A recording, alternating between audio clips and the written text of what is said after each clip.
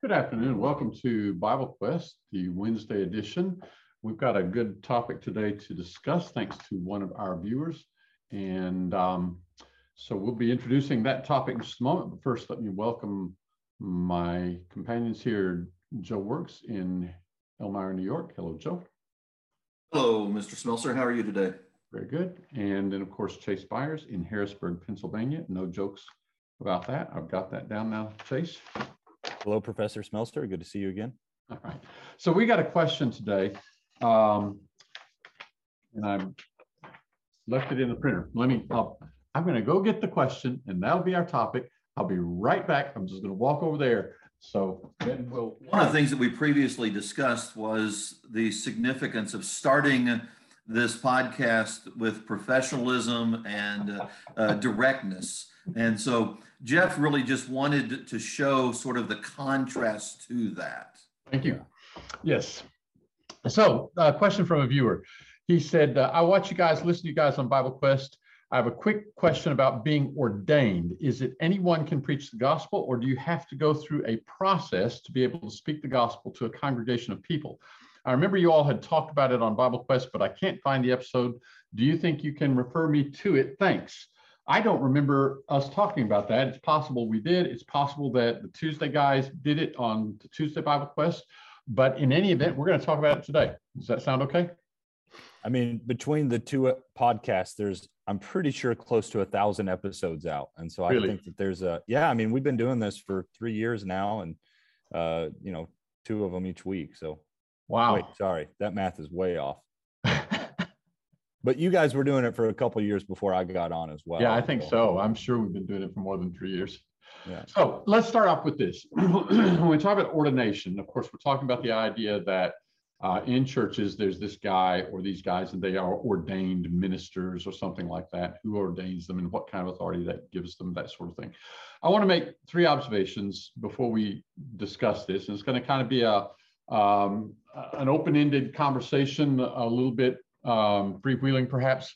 And part of the problem is because I think that what we see in the religious world is a lot more defined than what we see in the Bible, or maybe just misdefined. But these are my 3 observations to begin with. First of all, if there's a sense in which we can talk about ordination in a biblical sense, it's not the kind of professional qualification or certificate kind of thing that you might think of. Say, for example, if you're in the insurance industry and you want to be an actuary, you're going to take a series of tests, and then either the Society of Actuaries or the Casualty, I forgot what's the Casualty Society of Actuaries right now. That doesn't sound right.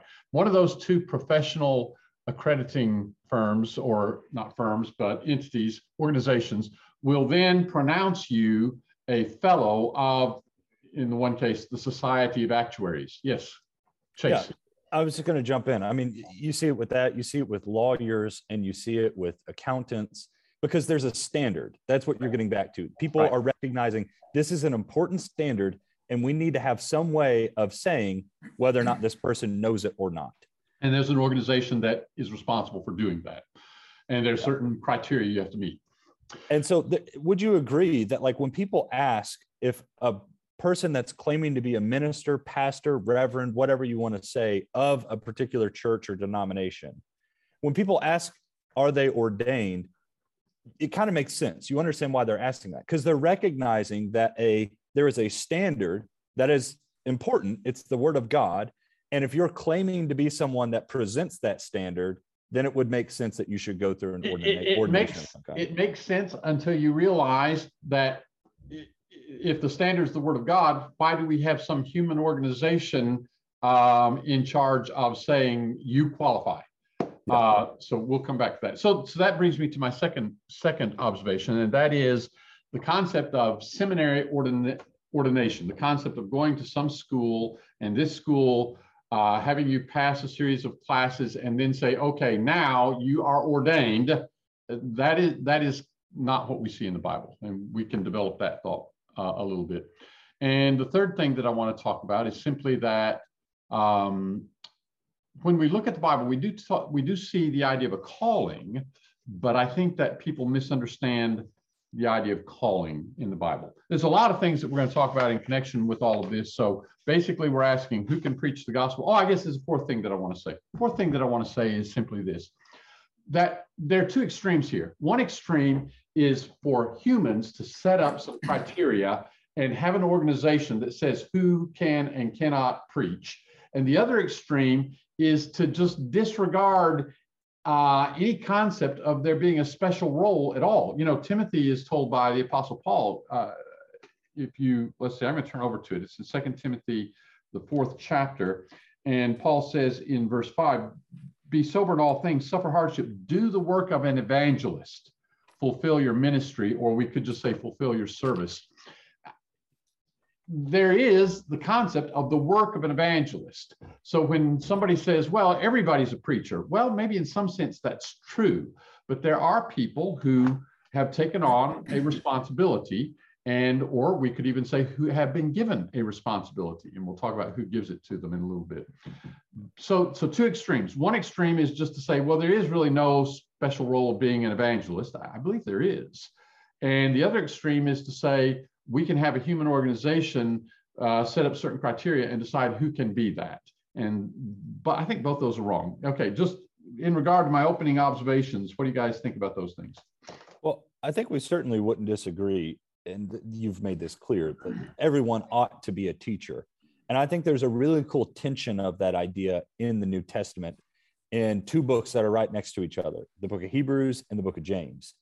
Because you might remember in Hebrews chapter 5, he actually gets after the disciples that he's writing to for saying, by this time, many of you should have become teachers by now. You should have been capable of teaching some of these meatier things and understanding these meatier things for yourselves. So he's rebuking them for their lack of, and really their dull of hearing, and their inability to be a teacher because they've been lazy themselves and needing to learn the scriptures. Yep. The absolute contrast to that is actually in the book of James in chapter 3, where he says, let not many of you become teachers in verse 1. And then you go, well, back in Hebrews, he said, you should have been teachers by now. Yep. And now he's saying, let not many of you become teachers. Yep. And I think that is wherein lies kind of the difference between these two kind of teachings that we're talking about. And for what it's worth, if you look at James and you compare a lot of what is said in James' letter to what we see, say, for example, in the Gospel of Matthew, you see a lot of the same mentality that Jesus is addressing is the mentality James is addressing. You see a lot of emphasis on status, on special seats, and what you wear and appearance and those kinds of things. And that was typical amongst the Pharisees. And there was this idea in Matthew chapter 23 of wanting to be called men rabbi, teacher, that kind of thing. So you can see James challenging the idea of, I want to be the teacher.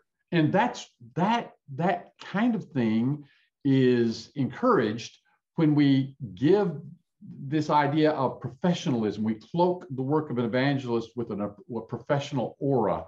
It's not helpful. Joe, did you want to jump in there with something? We've got a comment from a viewer. Yeah, I was just going to mention that somebody had written in reference to Acts chapter 8, verses 1 and 4, where because of the persecution that arose over the killing of Stephen, the Christians were scattered. And in verse 4, therefore, those who were scattered went everywhere preaching the word.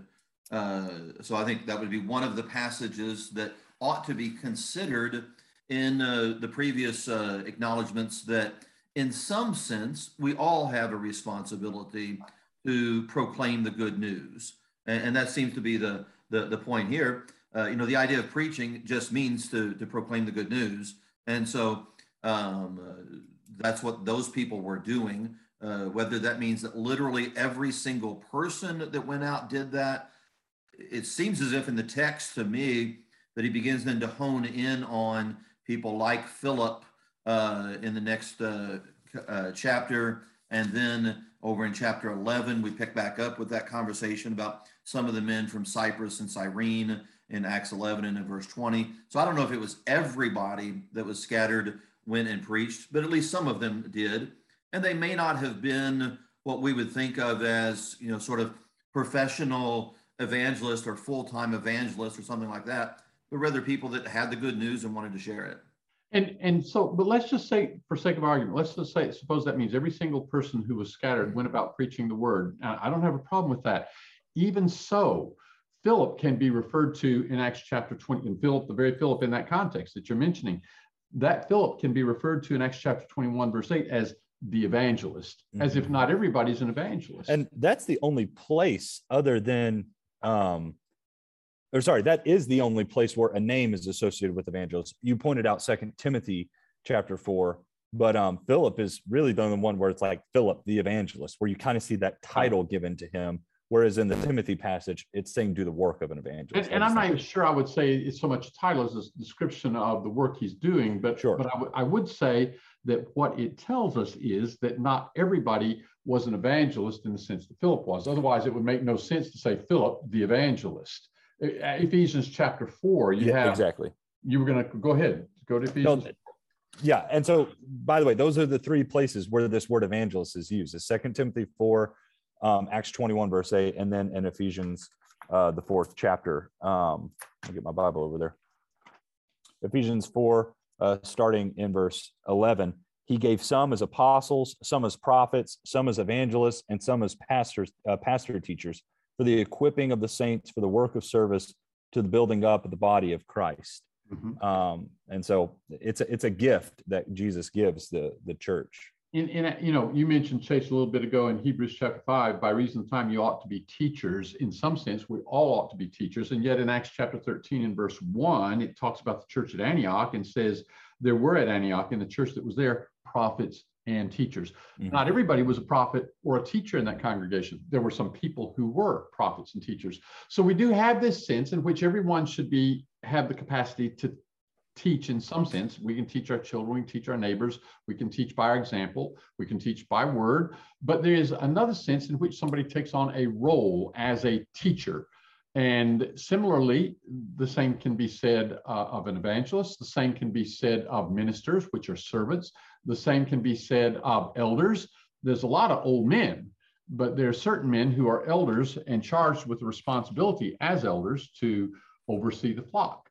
So now, we need to ask the question, okay, what is it that makes that difference? Is it a professional qualification? Is it a seminary ordination?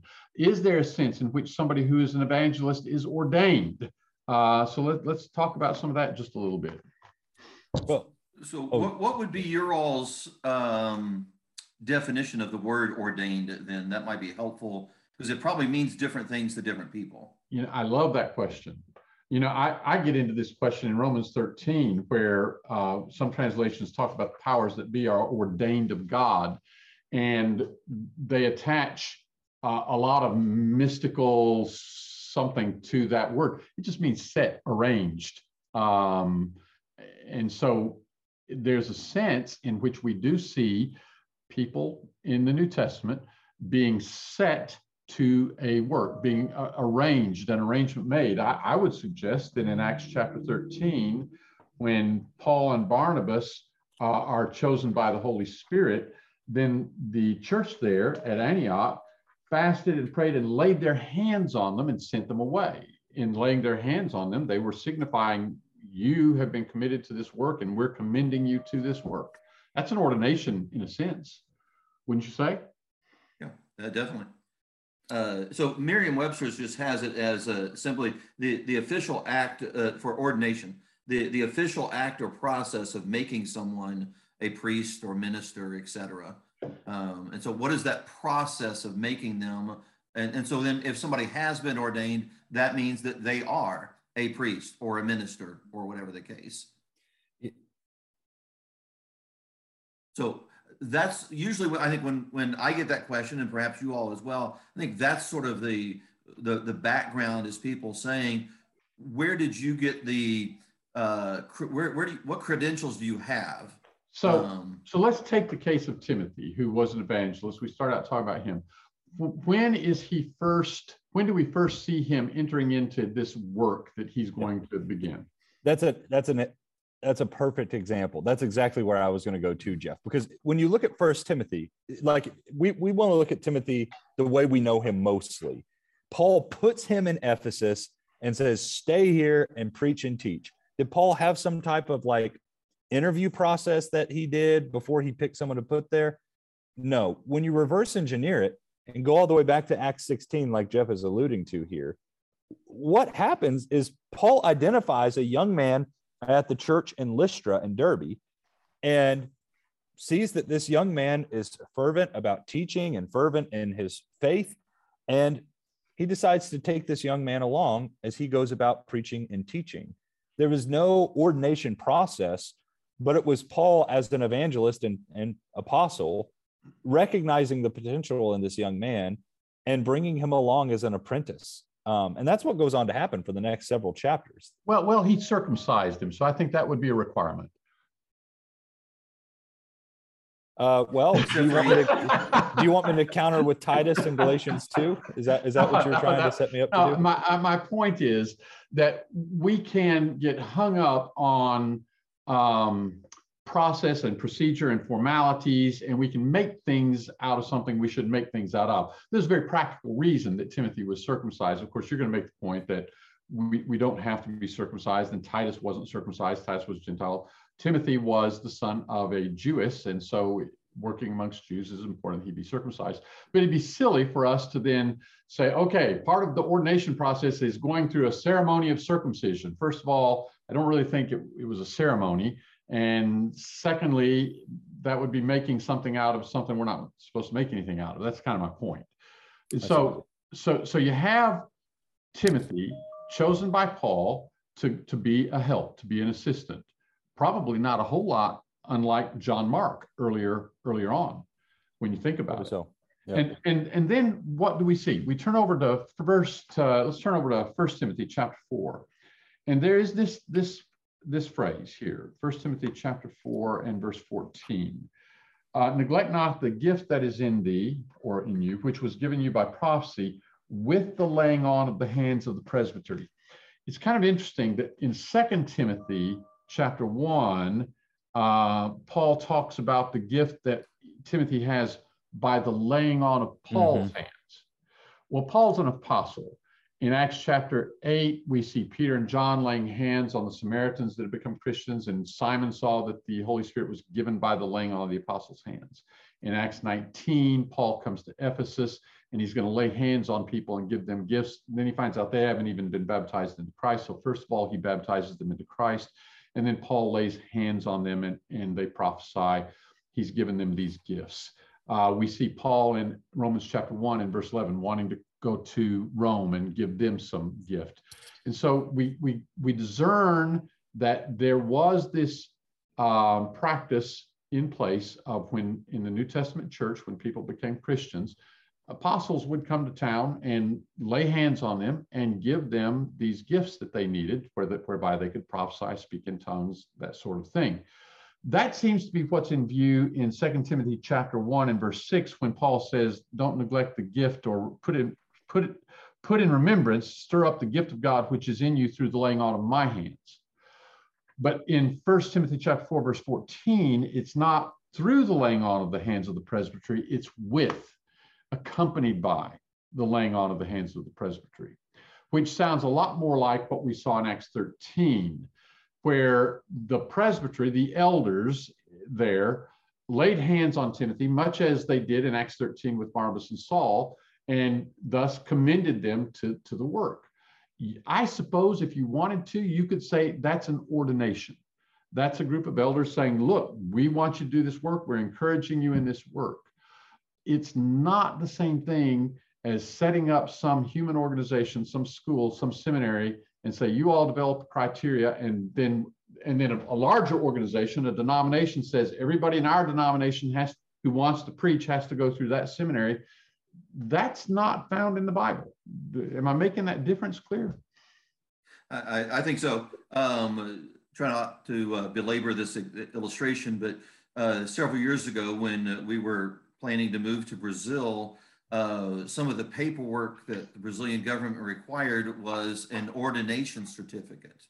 Of course, I'd not been to any seminary or anything like that. And so I went and talked to the elders of the congregation I was working with, who were supporting and encouraging our move to Brazil. And so they said, well, we're willing to write a letter that says that we are appointing you for this work, that we are supporting you in this work, very similar to what we find right there. And that was sort of the basis for our decision to do that. And that was satisfactory to the Brazilian government, thankfully. But, that we find biblical precedent for. Sure. The idea of a person being qualified because they went to a certain school or something like that, or that a person is not worthy to be listened to because they didn't go to a seminary or something like that. That's very unbiblical. I like the fact that we've kind of danced all through the books of First and Second Timothy, and we could touch on Titus as well. Interesting, those are often called pastoral epistles. I don't want to get too far off the topic, but maybe that's some of the confusion, is that evangelists and pastors are one and the same, and so Timothy and Titus were pastors, and so these letters are written in that sense. But you notice that with both of those, it's simply that Paul told them, go to Ephesus, go to Crete, and here, do this specific work while you're there. So it seems as if it's men who are sent to a specific place or to a location, an area, and they're doing the work of teaching and preaching. That seems to be the evidence of First and Second Timothy and Titus. Yeah. And you go ahead, Chase. I just want to ask a question. We'll get a question out there because I think it's important to ask. What's going on in seminaries that is leading people to believe that you need to have gone to a seminary to be a Bible teacher? What kind of things do you think are going on in those colleges that make people think they're a better Bible student if they went to a seminary? I'll tell you this. Bob Hutto is a brother in Christ whom maybe you know, maybe you don't know, but he had an opportunity to go back to school. He was just going to go back and advance his study of Greek, I think, and he ended up, there was an opportunity where he could very economically just take the whole program and get a degree, and thought, well, that, might do that and just take advantage of the whole thing. But then in going that route, he ended up having to take a lot of the coursework that you would go through if you were going to be ordained by this school. And so much of it was administrative, was basically how to run a church like a business, that kind of thing. Marketing. Basically, it's creating a professional kind of a thing, which is not what Timothy was, right, which is not what Paul was. These were men who had been crucified with Christ, and they are wanting to tell the world about the gospel of Jesus Christ. And that's the point that I want to make. I think a lot of people have the understanding that these seminaries are teaching you the foundational ideas of teaching and preaching, and those things are in there. Yes, you're going to learn Greek. Maybe you're going to learn Hebrew. Yes, you're going to have Bible classes, but you're overwhelmingly just going to learn a lot of church history, and you're just going to learn a lot about oral speaking. A lot of churchiosity. Yeah. But here's what I'm trying to get at, and Jeff hit on it. In Acts 4:13, when Peter and John stood before that council, and they observed the confidence of Peter and John, and they understood that they were uneducated and untrained men, they were amazed, and they began to recognize them as having been with Jesus. That right there, I think that should get to the root of what a Bible teacher should be known for. Yeah. Do they know Jesus Christ? Do they know what the book says about him? And that I think should be the bottom line. So in Colossians chapter 1 and verse 23, Paul says, if so be that you continue in the faith, grounded and steadfast, and not moved away from the hope of the gospel, which you heard, which was preached in all creation under heaven, whereof I, Paul, was made a minister of the gospel. Paul says he was made a minister of the gospel. Where was that, Jeff? Colossians 1, verse 23. Paul said he was made a minister of the gospel. Now we can think about Paul's conversion story. Obviously, that's not part. We don't have to see Jesus while we're on the road to Damascus to be. We could think about how Paul went away to Arabia afterwards. We could think about how he went to Jerusalem. And when he went to Jerusalem, the disciples there, this is in Acts chapter 9, verse 26, were reluctant to receive him because they didn't even believe he was a brother in Christ. They suspected he was still interested in persecuting them. That's what he had been doing, persecuting the church. So Barnabas came down and he showed them Paul's degree from the seminary at Antioch and showed them the coursework. It said, see, he's been ordained by our denominational seminary. And so then they accepted him. Nope. Say that a little more firmly, Joe. No. No. What did Barnabas do? I'm going to turn over there to Acts chapter 9 and verse 26. And it says, but Barnabas took him and brought him to the apostles and declared unto them how he had seen the Lord in the way and that he had spoken to him, and how at Damascus he had preached boldly in the name of Jesus. So Barnabas basically comes and says he's seen the Lord. That's not something Paul says that happened last to him. We're not all going to see the resurrected Lord as we walk in this earth. But then he went and started preaching. So basically Barnabas says, here's a man who's doing the work. He's willing to do the work. And then they accepted him in the church there at Jerusalem. He didn't have credentials from some seminary. So, okay, Paul says, I was made a minister of the, and basically, notice this, I was made a minister of the gospel, not I was made a minister of a congregation, not I was made a minister of the church at Jerusalem, not I was made a minister of some denomination. I was made a minister of the gospel. Mm-hmm. Now, my Bible says minister. How else could that be translated? Servant. Servant. Servant. Do we hear in our culture, do we hear a difference if Paul had said, I was made a servant of the gospel, as opposed to Paul saying, I was made a minister of the gospel? A minister is somebody who's in charge of something. A servant is somebody who's doing work. That's right. We have modern day, I mean, yeah. We have attached a whole boatload of professionalism ideas to this term minister, when really all it is the term servant. So I'm not taking away from the idea that there's a special role that somebody may take on that not everybody has, but that role is not, look at me, I've got a special degree, I am a minister. That role is, I'm a servant. I've got a service to perform, and my service is proclaiming the gospel of Jesus Christ. So would you put that together with 1 Timothy 1:12?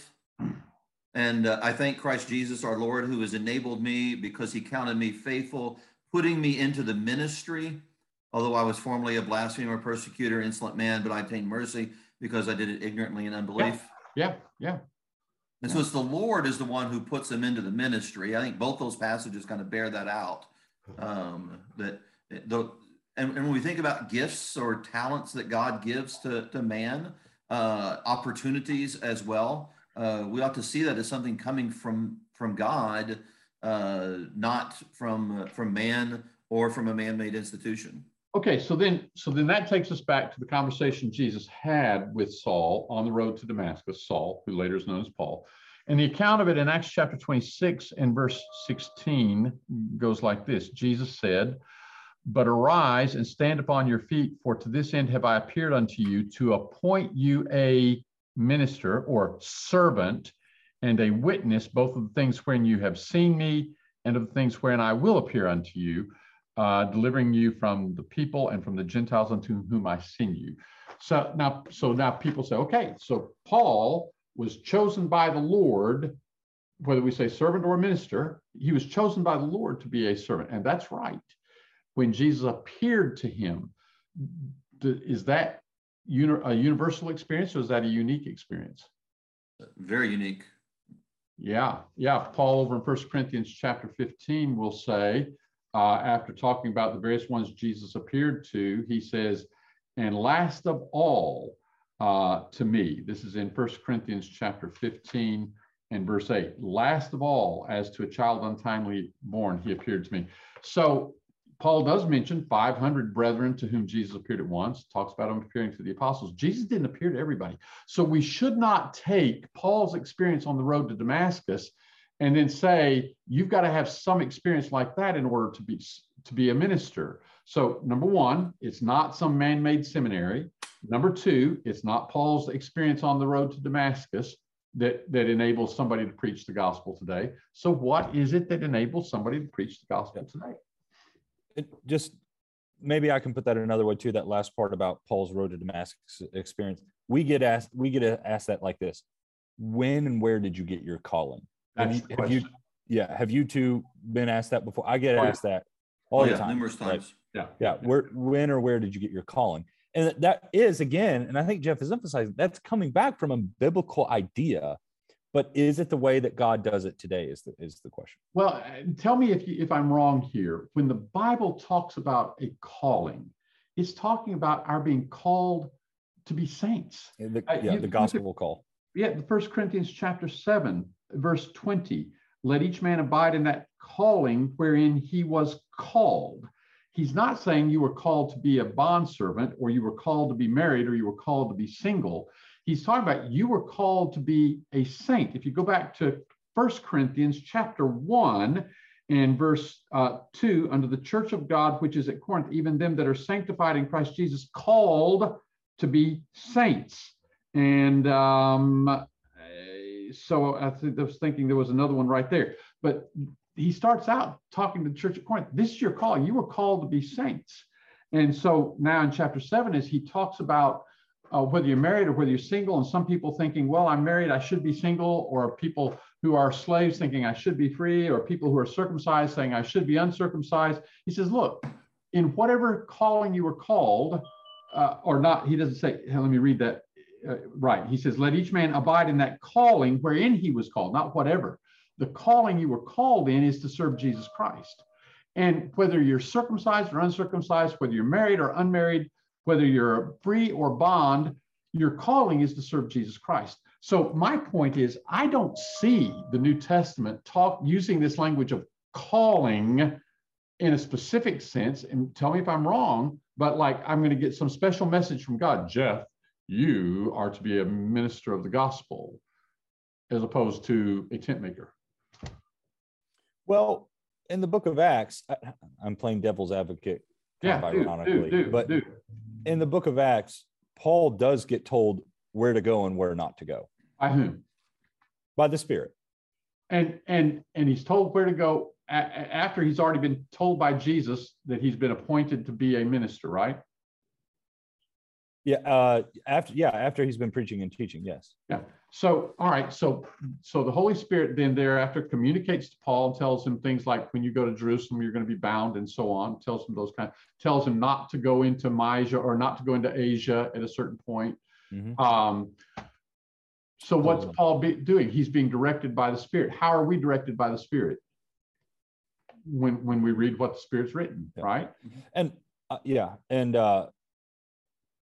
even think about whenever we're going to places that don't have disciples, that haven't been preached to our knowledge, we are still being guided by the Spirit to do so through the Word, by looking at the example of Paul and the others going to places where the gospel hadn't been spread. So I would say, this may be too simple, but I would say this, and you guys challenge me, tell me if you think I'm missing something, but is it not fair to say, basically, if somebody wants to preach the gospel and a congregation says, we would like for you to stand here in front of us from week to week and preach God's word to us, and we would like for you to preach the gospel in this community, and we're going to assist you in that however we can. If they can help him financially, they can help him financially. If they can help him otherwise by simply praying for him and in being an encouragement to him, they can do that.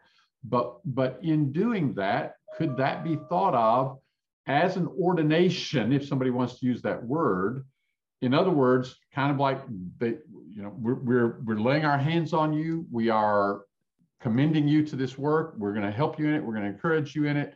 And we know this is the work you want to be doing.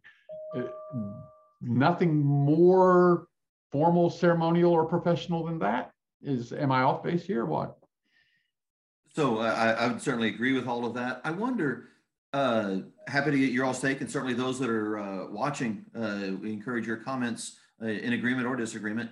If First Corinthians chapter 16 would also maybe shed some light on the arrangement that you just now described, when Paul is in Ephesus, according to verse 8, 1 Corinthians 16:8, and he says in verse 10, now, if Timothy comes, so it seems as if there's some question, even from the Apostle Paul, whether or not Timothy is going to go there or whether he's not. And then especially verse 12, the Apostle Paul tells Apollos, I think you should go to Corinth. My translation says, I strongly urged him. Right. And Apollos said no. Yeah. Yeah. So a man can choose to go or not go where he thinks is best in his service to the Lord, doors that have opened for him. And brethren can choose to, churches can choose to support or not support that individual, whether he's in the city in which they are working or whether he's in another city. We see both of those happening. Excellent. How foreign is that, or how different is that than the concept that you have today, where there's this denominational hierarchy that takes a man and says, okay, you're in Pittsburgh, we are moving you to Des Moines, Iowa, because that's where we want to put you. And then we're going to take the guy in Des Moines and we're going to move him over to Akron, Ohio. And that we don't see that kind of organizational control in the New Testament. I like your example, Paul saying, I strongly urged him to come to you in Corinth, and he wouldn't. Yeah. And there's no indictment. There's no indictment there. Right. No. Right. No. Yeah. And I think those are all excellent points, because we do get a choice on where we want to go. But guys, I also don't want us to be ignorant, and I want us to be careful not to be ignorant of the providence of God. Yeah. Because I think we would all certainly agree, at least in all the works I've been involved with, which is only 2, I strongly believe that was the Lord's will for me. I believe the Lord was nudging me in that direction. Now, I'm not claiming some type of supernatural vision or dream or God talking to me in any way, but there were certainly a lot of good signs, godly signs, that showed that this is where I can go and work hard and be doing good work in the Lord's kingdom. And so I certainly don't want to act like God's hand isn't in any of this, because that's not the case. Right. And maybe even while we're in that text, verse 9, the reason why he's going to stay in Ephesus is because a great and effective door has been opened to him. That's exactly right. Mm-hmm. And so while we mentioned in the book of Acts that God told Paul where to go or where not to go, we actually only have a few examples of that. It may very well be that on a number of other situations, he simply was able to choose whether from this place, from Thessalonica, do I go to Berea or do I go somewhere else? Sometimes he's directed, sometimes we're just not told. And so, one of the things that we need to do today is look at the evidence around us. Is there an opportunity? Is there doors opened? Should I go somewhere else? Should I stay here? Those aren't easy decisions, but no institution, no man-made institution has the biblical authority to make that determination for others. We really do see Paul kind of responding to the events on the ground. What opportunities do I have? In Romans chapter 15, verse 22, he's writing to the church at Rome while he's in Corinth. And he says, wherefore also I was hindered these many times from coming to you. I wanted to come to you, but I was hindered. But now, having no more any place in these regions, he's in Corinth, in Achaia, and apparently he feels like his work is done there. And having these many years, a longing to come unto you, whensoever I go unto Spain, for I hope to see you in my journey, and to be brought on my way there by you, if first in some measure I shall have been satisfied with your company. But now I go into Jerusalem, ministering unto the saints, serving in the service here that he's performing, he's taking money to them. But the point I'm getting at is he just describes where he's been going and where he wants to go in such a way that it's like, it kind of depends on how things work out. Mm-hmm. And again, to your point, Chase, not to deny that the Lord has something to do with how things work out. The Lord is in charge here, but we don't get a little voice even Paul didn't always get a little voice saying, do this or do that. And Acts 15, when Paul and Barnabas are wanting to go on a journey to visit the churches that they had been with in chapters 13 and 14, they had a disagreement about who should go with them, and they ended up going in different directions. That really shows a lot of free will in what's being done there. All right. The other thing I'll point out that we've talked about, but just get more specific with it, what we do see is Paul kind of moving chess pieces. We see him seeing the need in Ephesus and encouraging Timothy to go there, Titus to Crete. I think even about Apollos going on into Corinth with the letters there in Acts 18. And I do think that that's a healthy way for evangelists to learn where they need to go as well, is by talking to other brethren who are aware of needs in other places, because that's, I'm sure, where a lot of how you all ended up where you are. That's how I ended up where I'm at, is I went to a man named Gary Fisher, said, Gary, I think I want to work in the Northeast. Scott Smelser went to Gary and said, who's ready to come to the Northeast? And it worked out great. And they were able to kind of get me up here, and it's been great. But all of that is still a choice that's being had, and not so much an official ordination of any kind. If that makes sense. Jeff had earlier used the idea of professionalism, and that's just something that is absent in the scriptures and contrary to this biblical concept of minister servant. Yeah. All right. Let's see. Some notes here that I had jotted down we might talk about today. I will do this. I don't want to make this into more than it is, but in Hebrews chapter 6, when the writer is urging the people he's writing to not lay again the foundation, to move on and grow, he mentions several things that seem to be foundational things, and more specifically, things that even as Jews under the old law, they had already been prepared to understand. And he's saying you need to move beyond that. Among the things that he mentions that they were already accustomed to under the old law is the laying on of hands. He mentions resurrection from the dead and eternal judgment. These were things that devout Jews understood even before they understood Jesus was the Christ. But along with that is the idea of laying on of hands. So it seems that the laying on of hands is something that carries over from Old Testament to New Testament. And we certainly see it in Numbers, the 27th chapter, when Moses is designating who is going to replace him. He lays hands on Joshua, and that's in Numbers 27. You can read that in verses 15 through 23.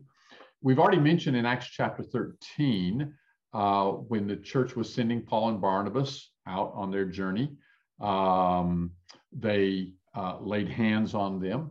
We mentioned in Paul's letters to Timothy, he mentions not only his own laying hands on Timothy, apparently to give him the gifts of the Holy Spirit, but the laying on of the hands of the presbytery, the elders, designating Timothy to the work in which they were supporting him. I don't know that it has to be literally putting hands on. When we have appointed elders, we have laid hands on, and I serve as an elder. When I was appointed, hands were laid on me. But it's not some kind of spooky thing.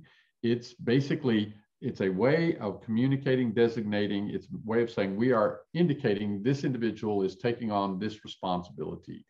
And I think it's not a bad thing that we do recognize sometimes when somebody takes on a specific responsibility, a role as an evangelist, as a servant of the gospel, that there be some kind of designation. And if it be laying on of hands, that's certainly within the framework of New Testament example.